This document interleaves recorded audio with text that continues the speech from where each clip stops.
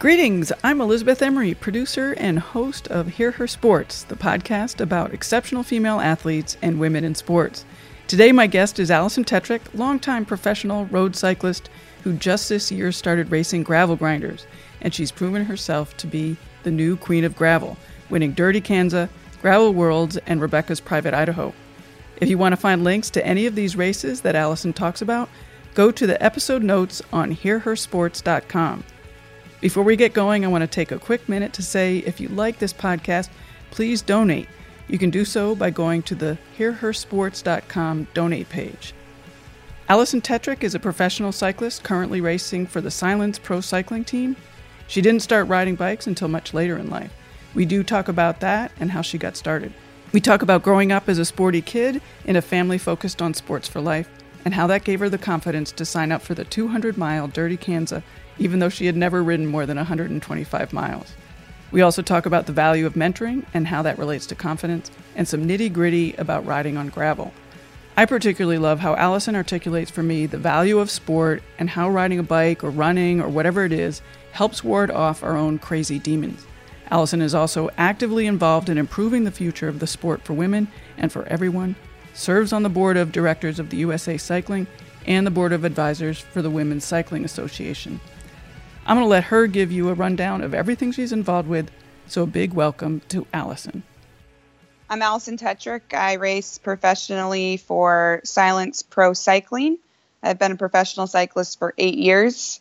I was born in Solvang, California, grew up in Redding, California, went to college in Texas, and I'm currently in Petaluma, California. I have raced all over the world. Also, while racing, I've gone to graduate school, have a background in biochemistry, and I currently work with Amgen and with their disease awareness campaigns. Wow, that's a lot of great stuff. I want to start out by asking how you're doing with the fires. Are you in Petaluma right now?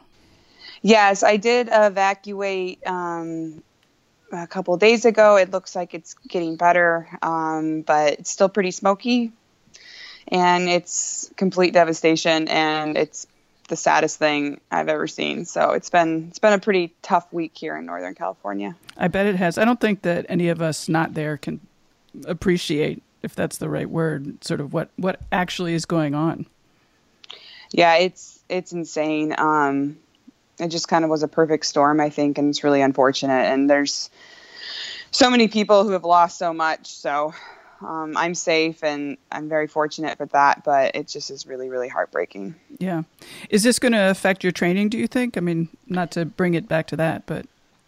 Well, for the last week, we haven't really been able to ride outside or anything. It's just the smoke level is so thick. And the closest fire to me was about 6 miles away, which has now been contained. So at least that threat has decreased. But I think it's definitely going to be a life changer up here. And I don't think it'll be the same for a very long time. Right.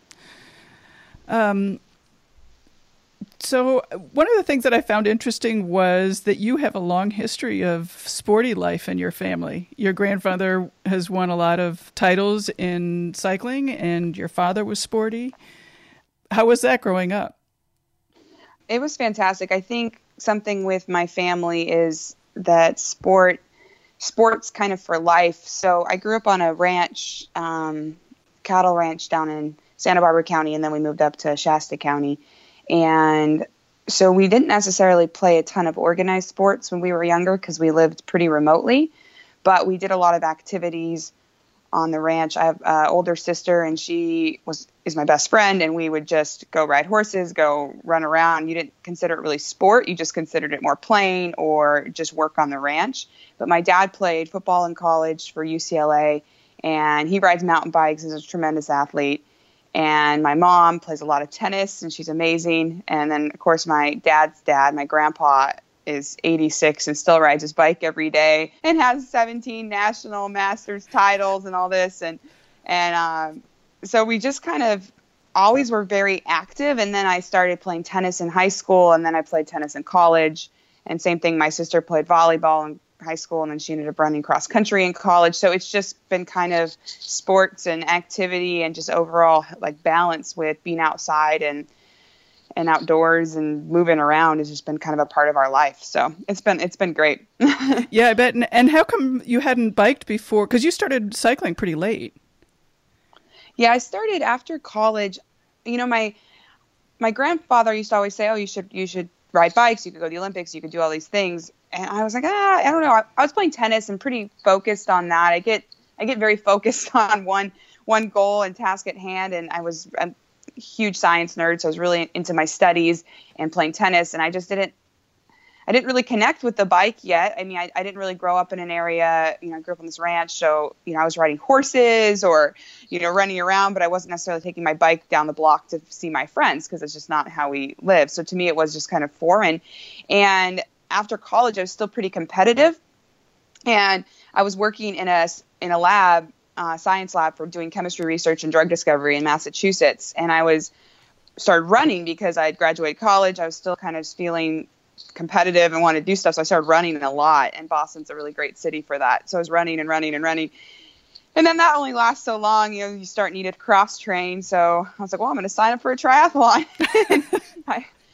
I bought a bike and signed up for a half Ironman, and I took the bike to Colorado, and I surprised my grandpa. He was doing a local race, and I drove from Texas to Colorado with my new bike that I didn't really know how to ride. And he's at his bike race, and I ride up next to him. I'm like, hey, Grampy, look what I got.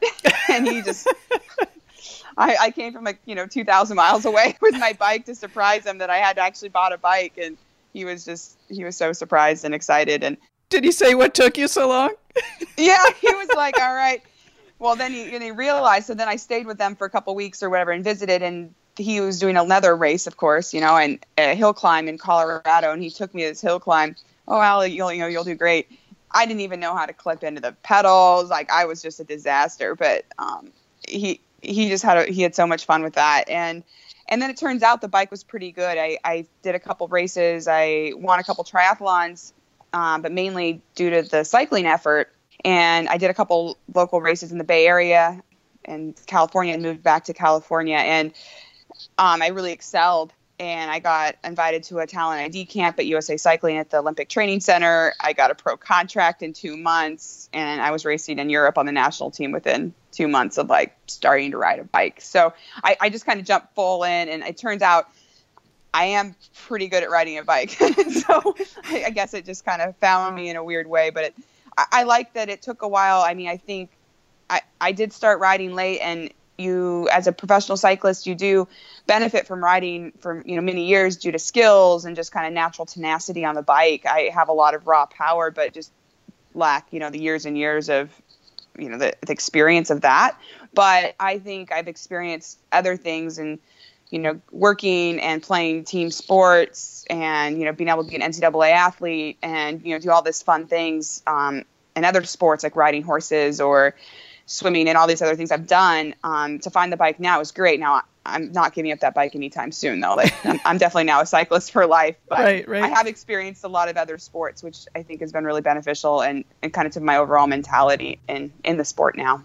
Sure. But how, I know a lot of women in the Peloton, don't like to see really strong women that don't really know about cycling come into the Peloton. So how did you learn how to, ride with a group and get those skills that you were talking about?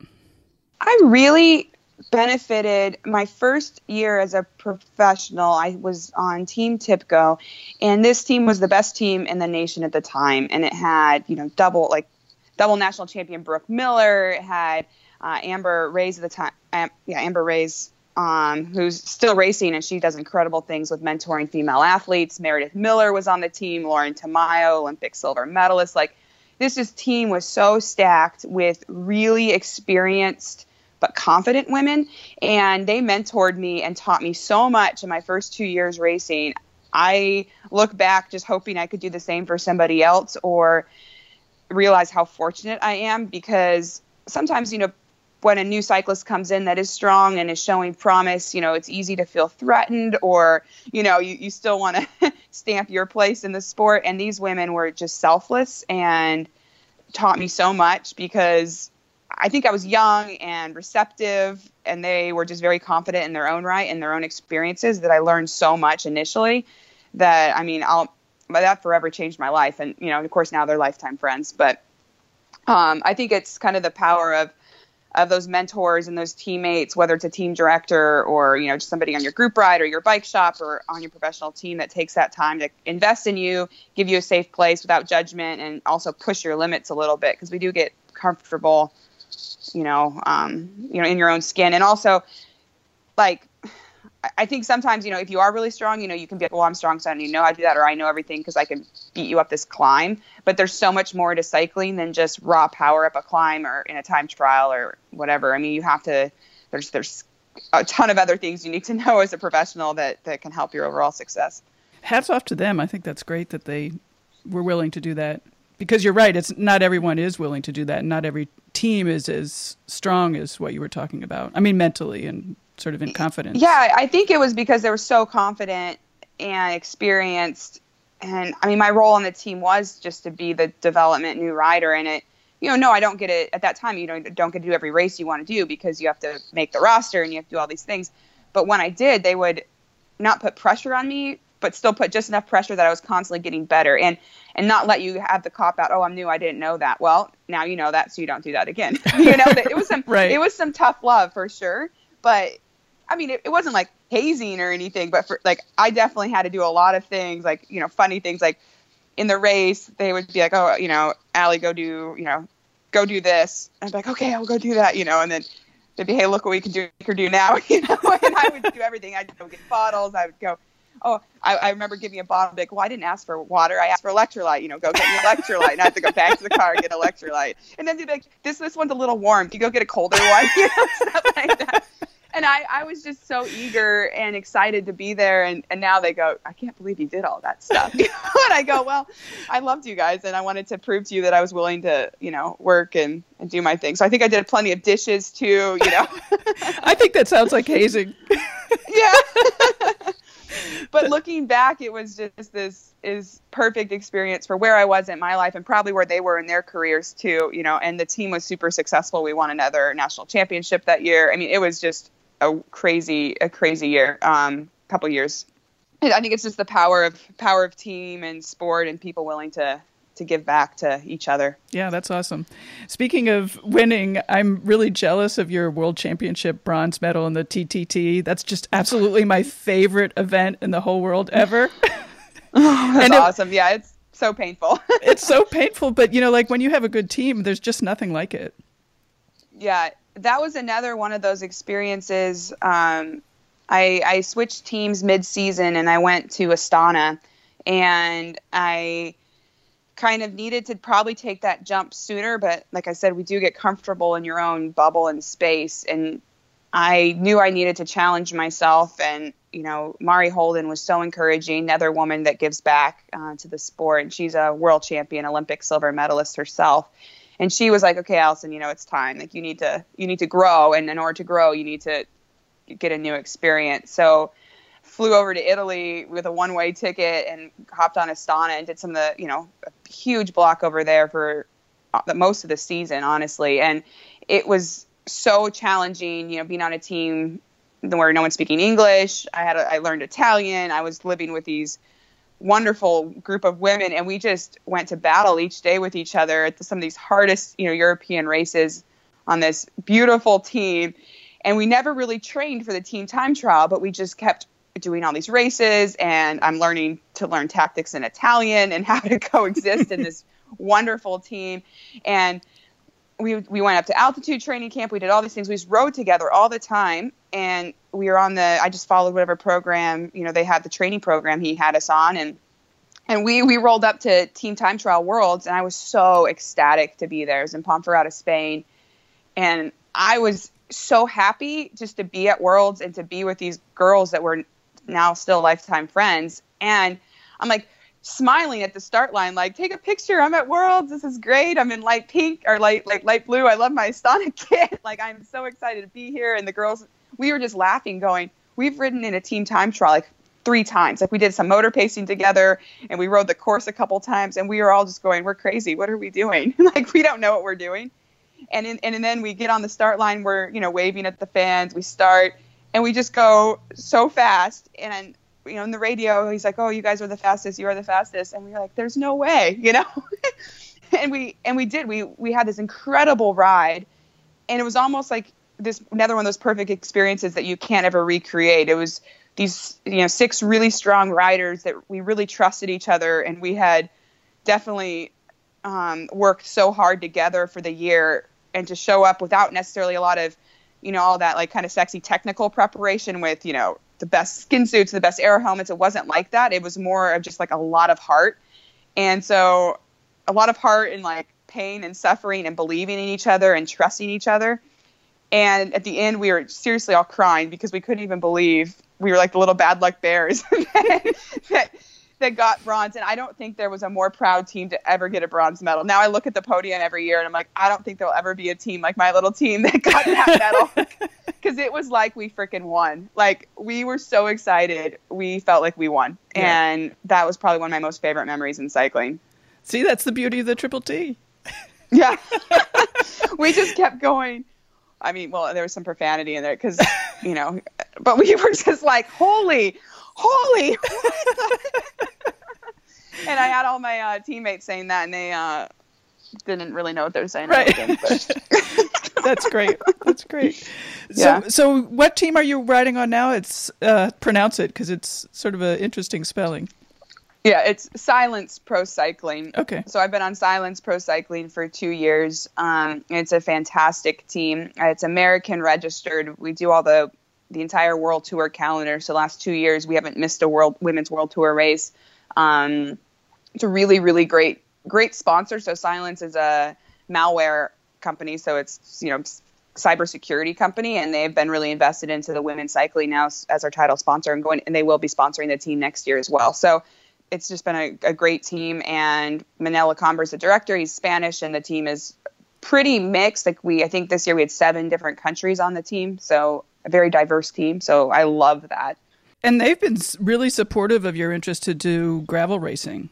Yes, it's been awesome. I wanted to make sure I could do some gravel racing this year. The year before, I was watching it from afar, trying to see how I could do it, and racing every single World Tour race. I mean, there was just no way. And this year I wanted to lighten up the schedule a little bit to do some more adventure racing. And it's really good. I mean, Cannondale makes really good equipment for that. So we could kind of capitalize on our very quality team partners and just to kind of show up at a couple key events, which, I mean, another one of my favorite cycling memories now is going to be winning the Dirty Kansas this year. So I'm not taking that one back either. Right. What was the attraction of gravel racing? I've done road racing now for 8 years at a very high level. And like I said earlier, I mean, I jumped full in and just kind of been going full gas at this level, give or take a lot of, injuries and setbacks along the way. I was looking for something to do that was a little more adventurous and outside of my comfort level. I don't mountain bike or do cyclocross really at all. Probably ridden a mountain bike under 5 times in my life. I'm very, very roady. I think it's the science-based side of me and my personality. I kind of like the monotony and the training and the predictability and all these things. So for me, I love riding my road bike, but I was looking at these places that the gravel bike could take you, which it's a similar geometry. You kind of feel like you're on your road bike, but you can cover more rugged terrain. And then the other thing I love about riding is the views and these, the community out there and the getting on dirt roads. You can go out to some, gorgeous places, and it brings together, I think, even almost a larger cycling community. So it's just really fun. Like, I really like the all-inclusive. I like the mass starts. I like, there's more women out there, and women get really good when the distance starts getting longer too. Like, everyone can do this, and it's so fun. And you kind of you can race and challenge yourself, and you can do as good as you can do that day. But then if you have a bad day, it doesn't really matter because you still finish this like gnarly route, and you're still tired at the end, and you can still have a beer or whatever with your friends and barbecue and hang out, rather than as much pressure on who's winning or who's losing. It's more about this experience. And I just think that's so cool. And I'd never ridden my bike that long before, so I wanted to try it out. I was just going to ask, I mean, You certainly jumped in whole hog. I mean, you hadn't ridden your bike that long, and then you did the Dirty Kanza in June, and then the Gravel Worlds in August, and then just now the Grapes of Wrath in October. Yeah, I did Dirty Kanza. The longest I'd ever ridden my bike was 125 miles, and that was like 3 years ago. And I was like, oh, for sure, I'll be fine. And, people were asking me, how did you train? I was like, I don't know. I did tour of the California and Pan American Championships. I don't know. I hadn't done much. So, in that long space. But, I've raced my bike a lot, and I ride my bike. So I was like, I think I'll be fine. And, it definitely, I was pretty comfortable until about that 150 mile mark. And then I just hit, after about 6-7 hours on the bike, 8 hours, that's, I think, at the Dirty Kanza where it gets just real. Like, it's just a whole new space of where you're at and what's going on. And then I went to Gravel Worlds, and I won Gravel Worlds, and it was so fun. Different terrain, then you learn too, like gravel racing, like the type of rock is all different, the type of gravel, the type of field, the tactics. I mean, everything is different. And then I had to go to Rebecca's Private Idaho because Rebecca is who encouraged me to get into gravel racing, and we share the same coach, Rebecca Rush. And so I went to her event and did the stage race. So I did a gravel stage race, which was more taxing than I had imagined because I do World Tour stage racing. I was like, oh yeah, I'm fine. I know how to stage race. But I think just 3 consecutive days on the gravel, I was like, oh, I am tired. Like, this is hard work. Yeah, so then I popped into this Grapes of Wrath event over the weekend. It was they said it was 134. I'm going to tell you it was 140 miles. And I probably should have read the race Bible, but I had an event up in Napa that unfortunately due to the fires was canceled.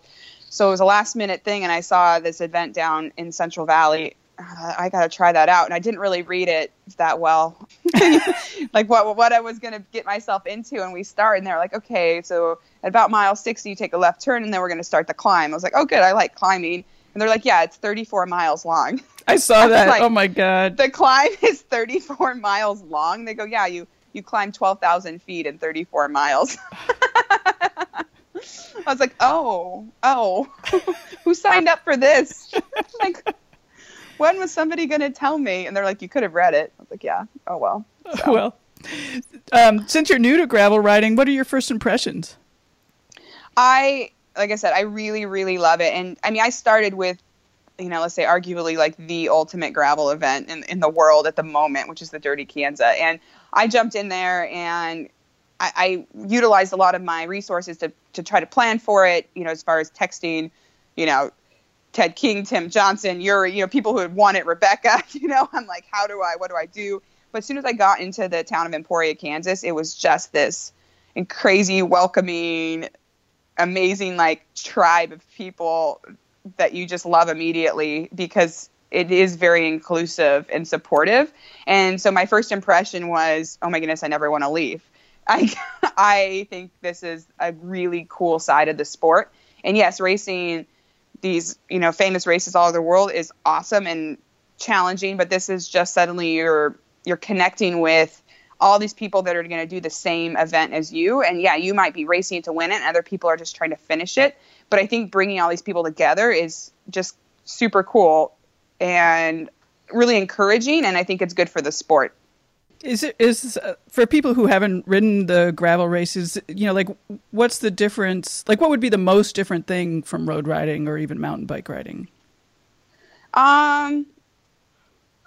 I think that a little bit of a difference is a lot of these gravel races, which is probably similar to mountain bike, but not a little different, is they're a little more like adventure style racing. So a lot of them are self-supported. If you're like Dirty Kanza and Gravel Worlds, it's parts of Rebecca's was, you have to navigate yourself. So you download the file into your GPS, you navigate yourself, you're bringing all your equipment that you need, versus relying on support or, team cars or pits per se.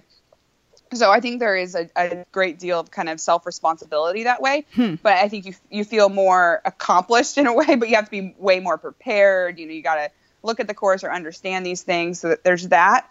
I do think the mass start, men and women all starting together is, pretty fun. It kind of has that kind of Gran Fondo feel in a way versus, other types of events. And, from like road racing, if you get dropped, it's, you're out by yourself and everyone can see you lap after lap to a criterium or something. If you're dropped, we've all been there. At least I definitely have. And that's like kind of mortifying. Whereas in like a long gravel event, like everyone's going to end up riding by themselves at one point, and that's okay. Like you don't have to be in a big pack going, you know, due to the terrain and the high rolling resistance and, you know, all sorts of mechanical issues that can happen. You end up being by yourself for a while, and that's okay too. And you get to kind of meet a new version of yourself, and it's usually a pretty crazy side of yourself. And then the people you do see out there are like you, and then you can meet new people that way. The Dirty Kanza and gravel worlds are on like more rolling terrain, so they're just like constantly like power climbs. So you're not doing like anything super high speed and like crazy technical, but you're just constantly moving and rolling. And then other ones like in Rebecca's, you do big climbs and big descents. So, right. You know, I think it just depends on the event and kind of how they're targeting it, because there aren't really any rules to these events. So as a promoter, you can kind of just make it up on your own. So whether you have pit stops or how you want to make the rules, or, you know, whether you have to take a shot at a rest stop or get a pipe cleaner, or however you prove that you were there. Right. I think it's really interesting what you were talking about. You know, you have to be prepared that you can't rely on sort of your support team to, you know the course for you, or, you know, have your equipment ready and stuff. Yeah, and I think that's kind of a fun side. So then that opens a whole other part of the industry where now you're looking for, you know, what bags are the best, and, you know, so now companies are creating, you know, I know Camelback just came out with this like really cool new, you know, hydration pack made more for like the gravel racing. It's really comfortable, you know, a little lighter weight, because you don't need to be packing like overnight stuff in there, but you're packing just enough to feel comfortable in the road position, you know. So there's market for kind of this new adventure style racing for equipment too, which is super cool. Like gravel bikes are now a thing, which are technically different than a cross bike. You don't have to be, but they can be, you know, so there's kind of like no rules on that, but that makes it really fun. Yeah. You also mentioned that the gravel races are mixed, so the men and women start together. I sort of expected to see more women racing, and I just looked at the numbers for the Worlds, and it was 27 women compared to 245 men. And in Dirty Kanza, there were 123 women compared to 698 men. Yeah, so it sort of surprised me. And even in the younger categories, there was like under 29, there was a big difference as well. Yeah, I think that's where our sport is. But I think actually that gravel racing and some of these kind of more event activation and things are going to appeal to more women. And I think it's growing. But it is the nature of the sport. And so, you know, constantly thinking about ways to get more women involved. And I know the Dirty Kanza did this really great push, 200 women, 200 miles. And I do think they ended up getting 200 women to sign up for the Dirty Kanza 200. They did do that initiative, but it still is not, you know, obviously 50% women or anything like that. But it's just, how do we create a safe place and the right environment to appeal to these women, because they're out riding their bikes, but sometimes it's hard to commit to these events. I think there's, you know, a lot of obligations and a lot of balance going on. So I think it's a good outlet to get more women involved, and I'm happy to keep pushing for that and exploring ways to be able to communicate that. Yeah, it's such an appealing race style, I think. It really is. And like I said, it's really, I mean, it's safe. I mean, it's not like you're doing these, like I said, you're not doing these like crazy turns in a big pack and dive bombing corners and sprint finish. Like, well, I did sprint finish, but you know what I mean? It's a little different mentality. And so I think and especially how you choose to do it, a little less stress that way. And so I think it's just kind of communicating that, and then also like industry, you know, athletes like myself, like what you're doing, you know, just kind of explaining this side of the sport and how to get more women like out there, because I honestly wouldn't have thought I could ever do something like that if it wasn't for a really strong woman, Rebecca Rush, telling me, hey, come out and do this race. You're going to love it. Like each year, come do, you know, her event. You know, she's even putting on an event, and how she gets more women out there and in participating in her sport. It's just like that. It's like people being encouraging and trying to like at least be able to explain what our sport is and why you would love it. Right. I mean, certainly there are plenty of women doing marathons, and it's, you know, it's similar in a way. It is similar. I mean, the cycling is, you know, it is equipment intensive. Yeah. You know, it's believe me, sometimes when I travel for work, I'm going, I wish I love to run, but I want to ride my bike, let's be honest. And so I go, gosh, it's hard, if I'm going to go to work for 2 or 3 days, like, okay, how long am I going to be at work to then, make sense if I'm going to travel the bike or not, or, can I squeeze in that bike ride, but then I got to build it, or, it's all these things. And so it is hard when you're traveling and doing, or, with your family life too. I mean, it's relatively a time consuming and an equipment intensive sport, but I think once you get kind of that starter set up, then you're golden, and it's just so fun. Other than what you've already said, is there anything that you would say to women who are thinking about it or hadn't heard about gravel racing to encourage them? Yeah, I think you just have to start somewhere and, pick a small goal and look at it in an events calendar. And maybe, I would highly suggest some of these ones like Rebecca's Private Idaho, or, some of these fun, and like a lot of these communities have grassroots, gravel racing all over the country. Now that I'm in this sport more, I'm getting all these messages, oh, check out this event, check out that event. Like even this Grapes of Wrath one I did, there were more women. There was a 50-mile option. It was great.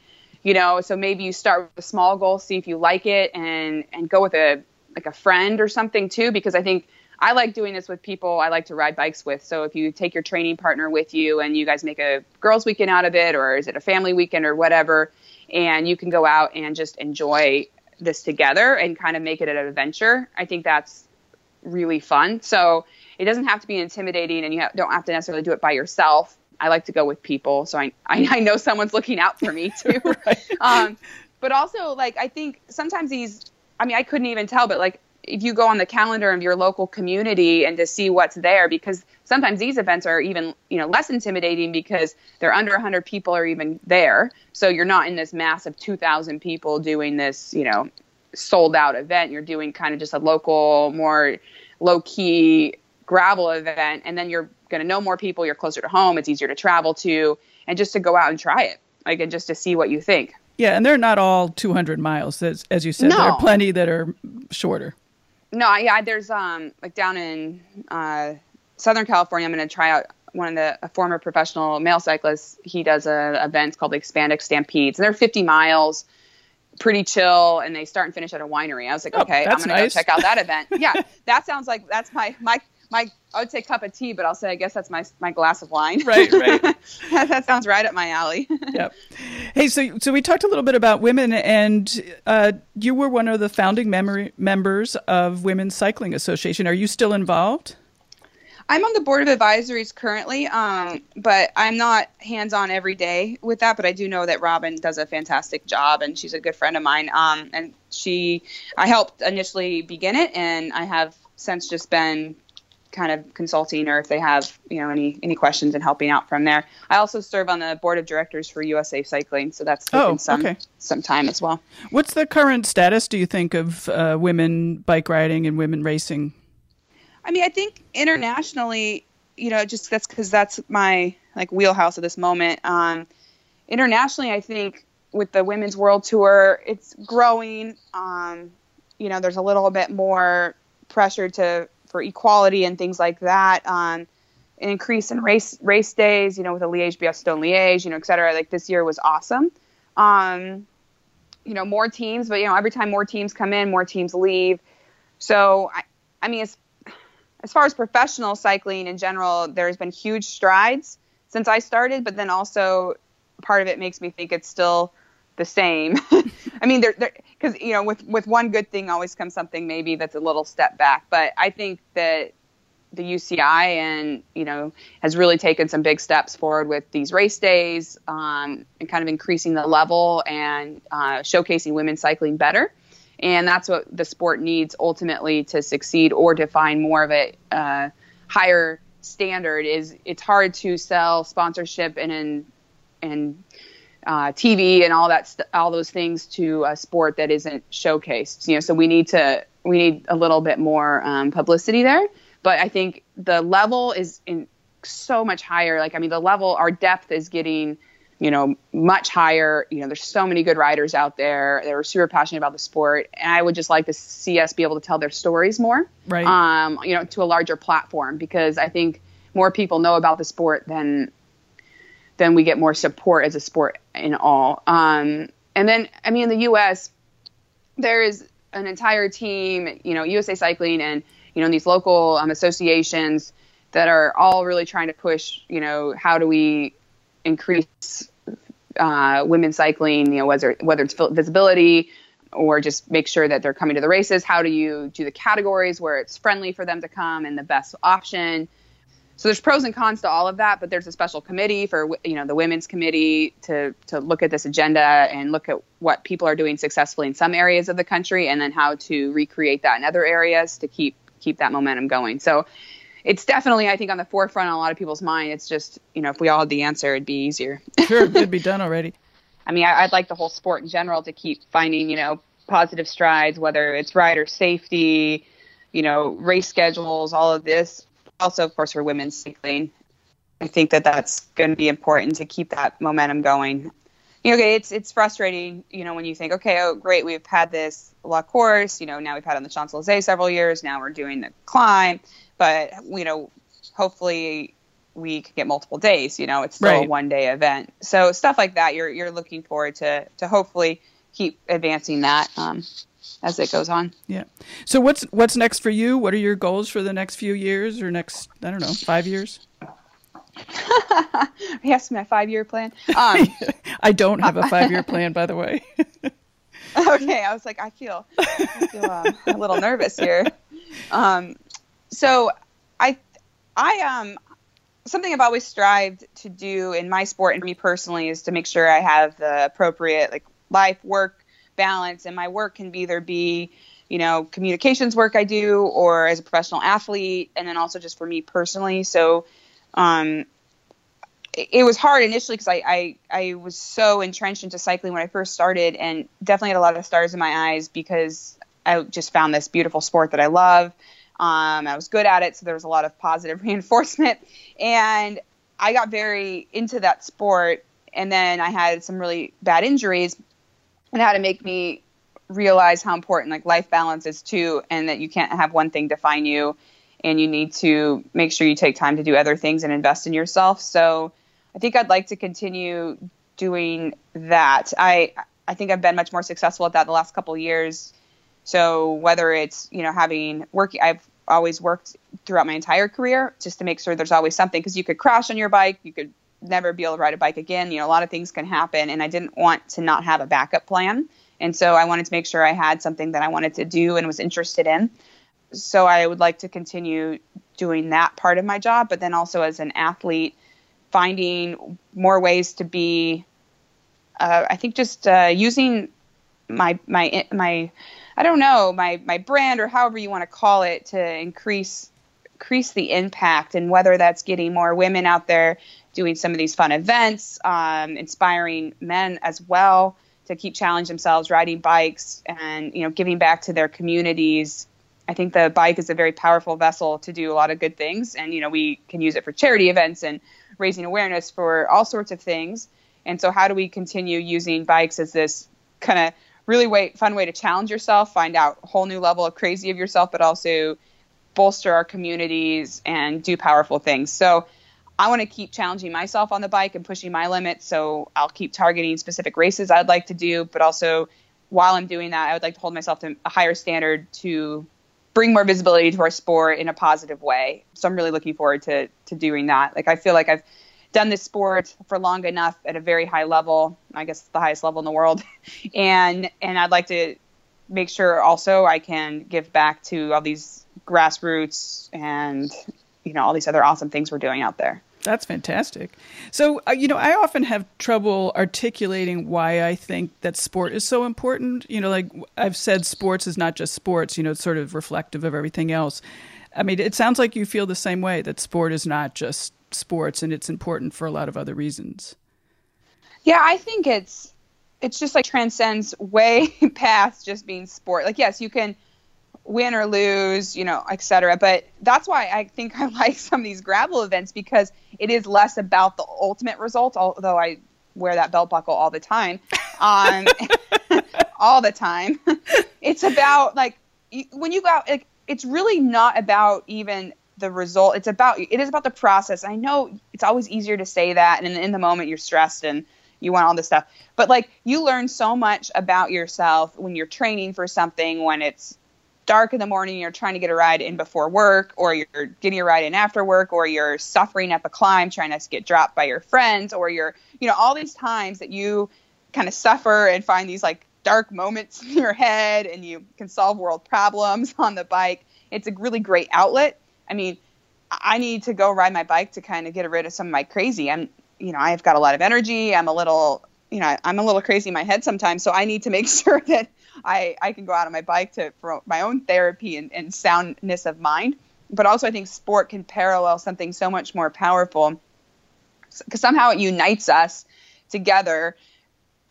Like when you go and ride with people or complete an event or train with somebody, you've gone through this whole experience together, and you feel more connected to your community because you saw the beautiful views, to the people you're riding with, and to the whole kind of introspective time you had in yourself. So I as a woman, I think it really empowered me as well.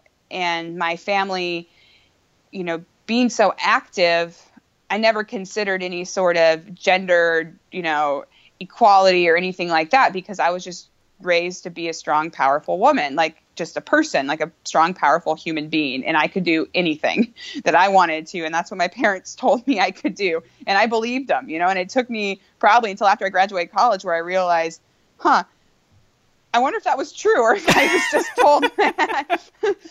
But realizing that that's kind of what my family and what sport instilled into me. Like, I want to go and do Dirty Kansas. Yeah, I can do that. Sure. I didn't even doubt myself ever. I just thought, yeah, I can do it. And I think I can win. And to have that level of confidence, and I think that sport gave that to me. And even if I didn't win, I'd probably be like, well, hey, I gave it a good try, and I learned this about myself and this about the event, and I got to meet all these really cool people, So there's positives always, because, sport, and especially in cycling, because it's an individual sport. You can say it's a team sport as you watch the Tour de France and, the racing I do on my team. Yes, it's a team sport, but ultimately it's individual, because you have to pedal your bike. You have to be mentally strong. You have to take that corner this way, and you ultimately have to get across the finish line and do your job to get there. So you learn so much about yourself that way. And so really, yes, there's a race against you and 2,000 other people, but there's also a race just against yourself. And then you always win, because there's a winner and a loser. And if you're racing against yourself, like, somebody's going to win. So ultimately you do learn something. And I think, though, that makes you more powerful at work and in other things you do in your family life, because you know what you can conquer in your own head and what your body can do. And then you really can do anything you want. Like, you can just dream it up and train for it and get ready for it and do it. It's part of that process. That's a great message. I love it. Thanks. It sounds like we're going to see you doing some more gravel races next year. Oh, for sure. Absolutely. I'm like so sold. I don't even know. It's pathetic. It's like all I want to do now. So. That's cool. That's cool. Yeah. Are you going to change your training at all? I don't think so. I just had a talk with my coach. I hadn't really thought about it, because this year we didn't really do anything specific training. We just raced.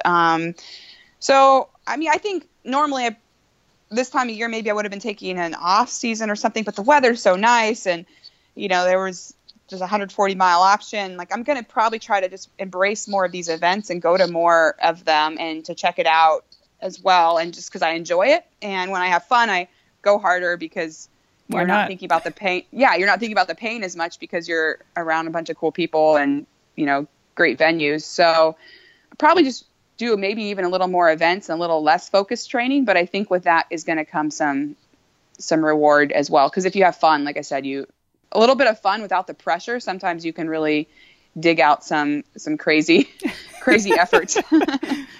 Yep. So just some wrap up questions. What's your favorite recipe? Favorite recipe? For what? For whatever you like. Or you could, what's your favorite post-ride meal? What's your favorite food? Like, I love all foods. So, I have a really great recipe from my mom, which I think is from my grandma. We make some good homemade buttermilk pancakes. And since I was born in Solvang, pancakes are like Danish pancakes, so they're thin. Oh, so I love those.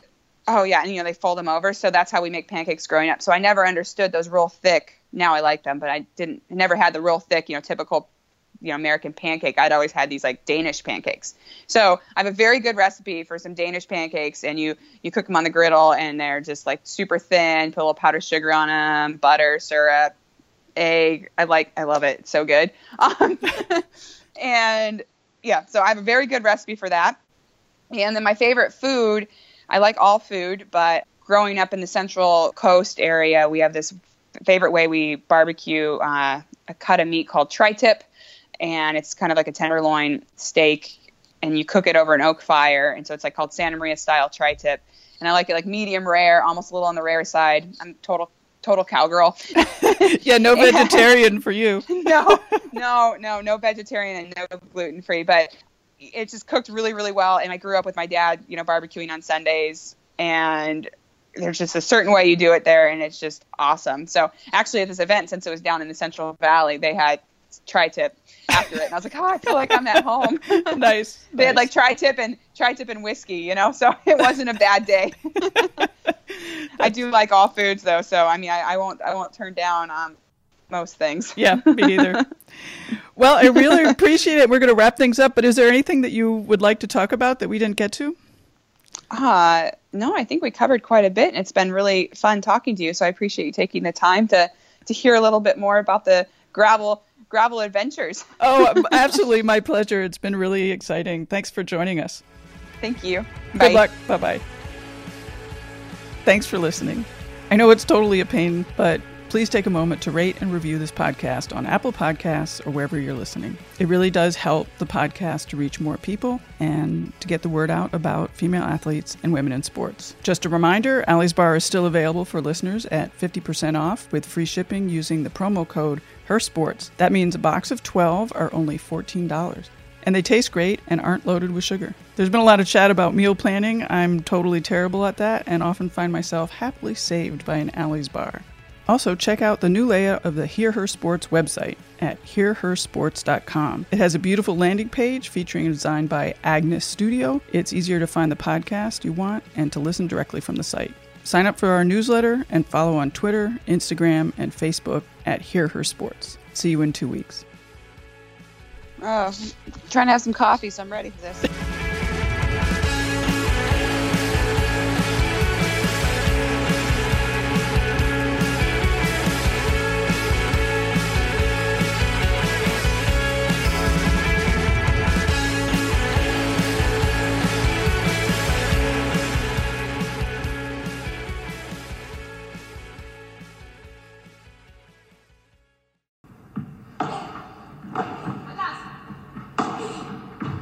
Hey there, and welcome to the Joy of Paddle podcast, hosted by me, Minter Dial, a veteran of the paddle tennis world, and sponsored by Paddle 1969.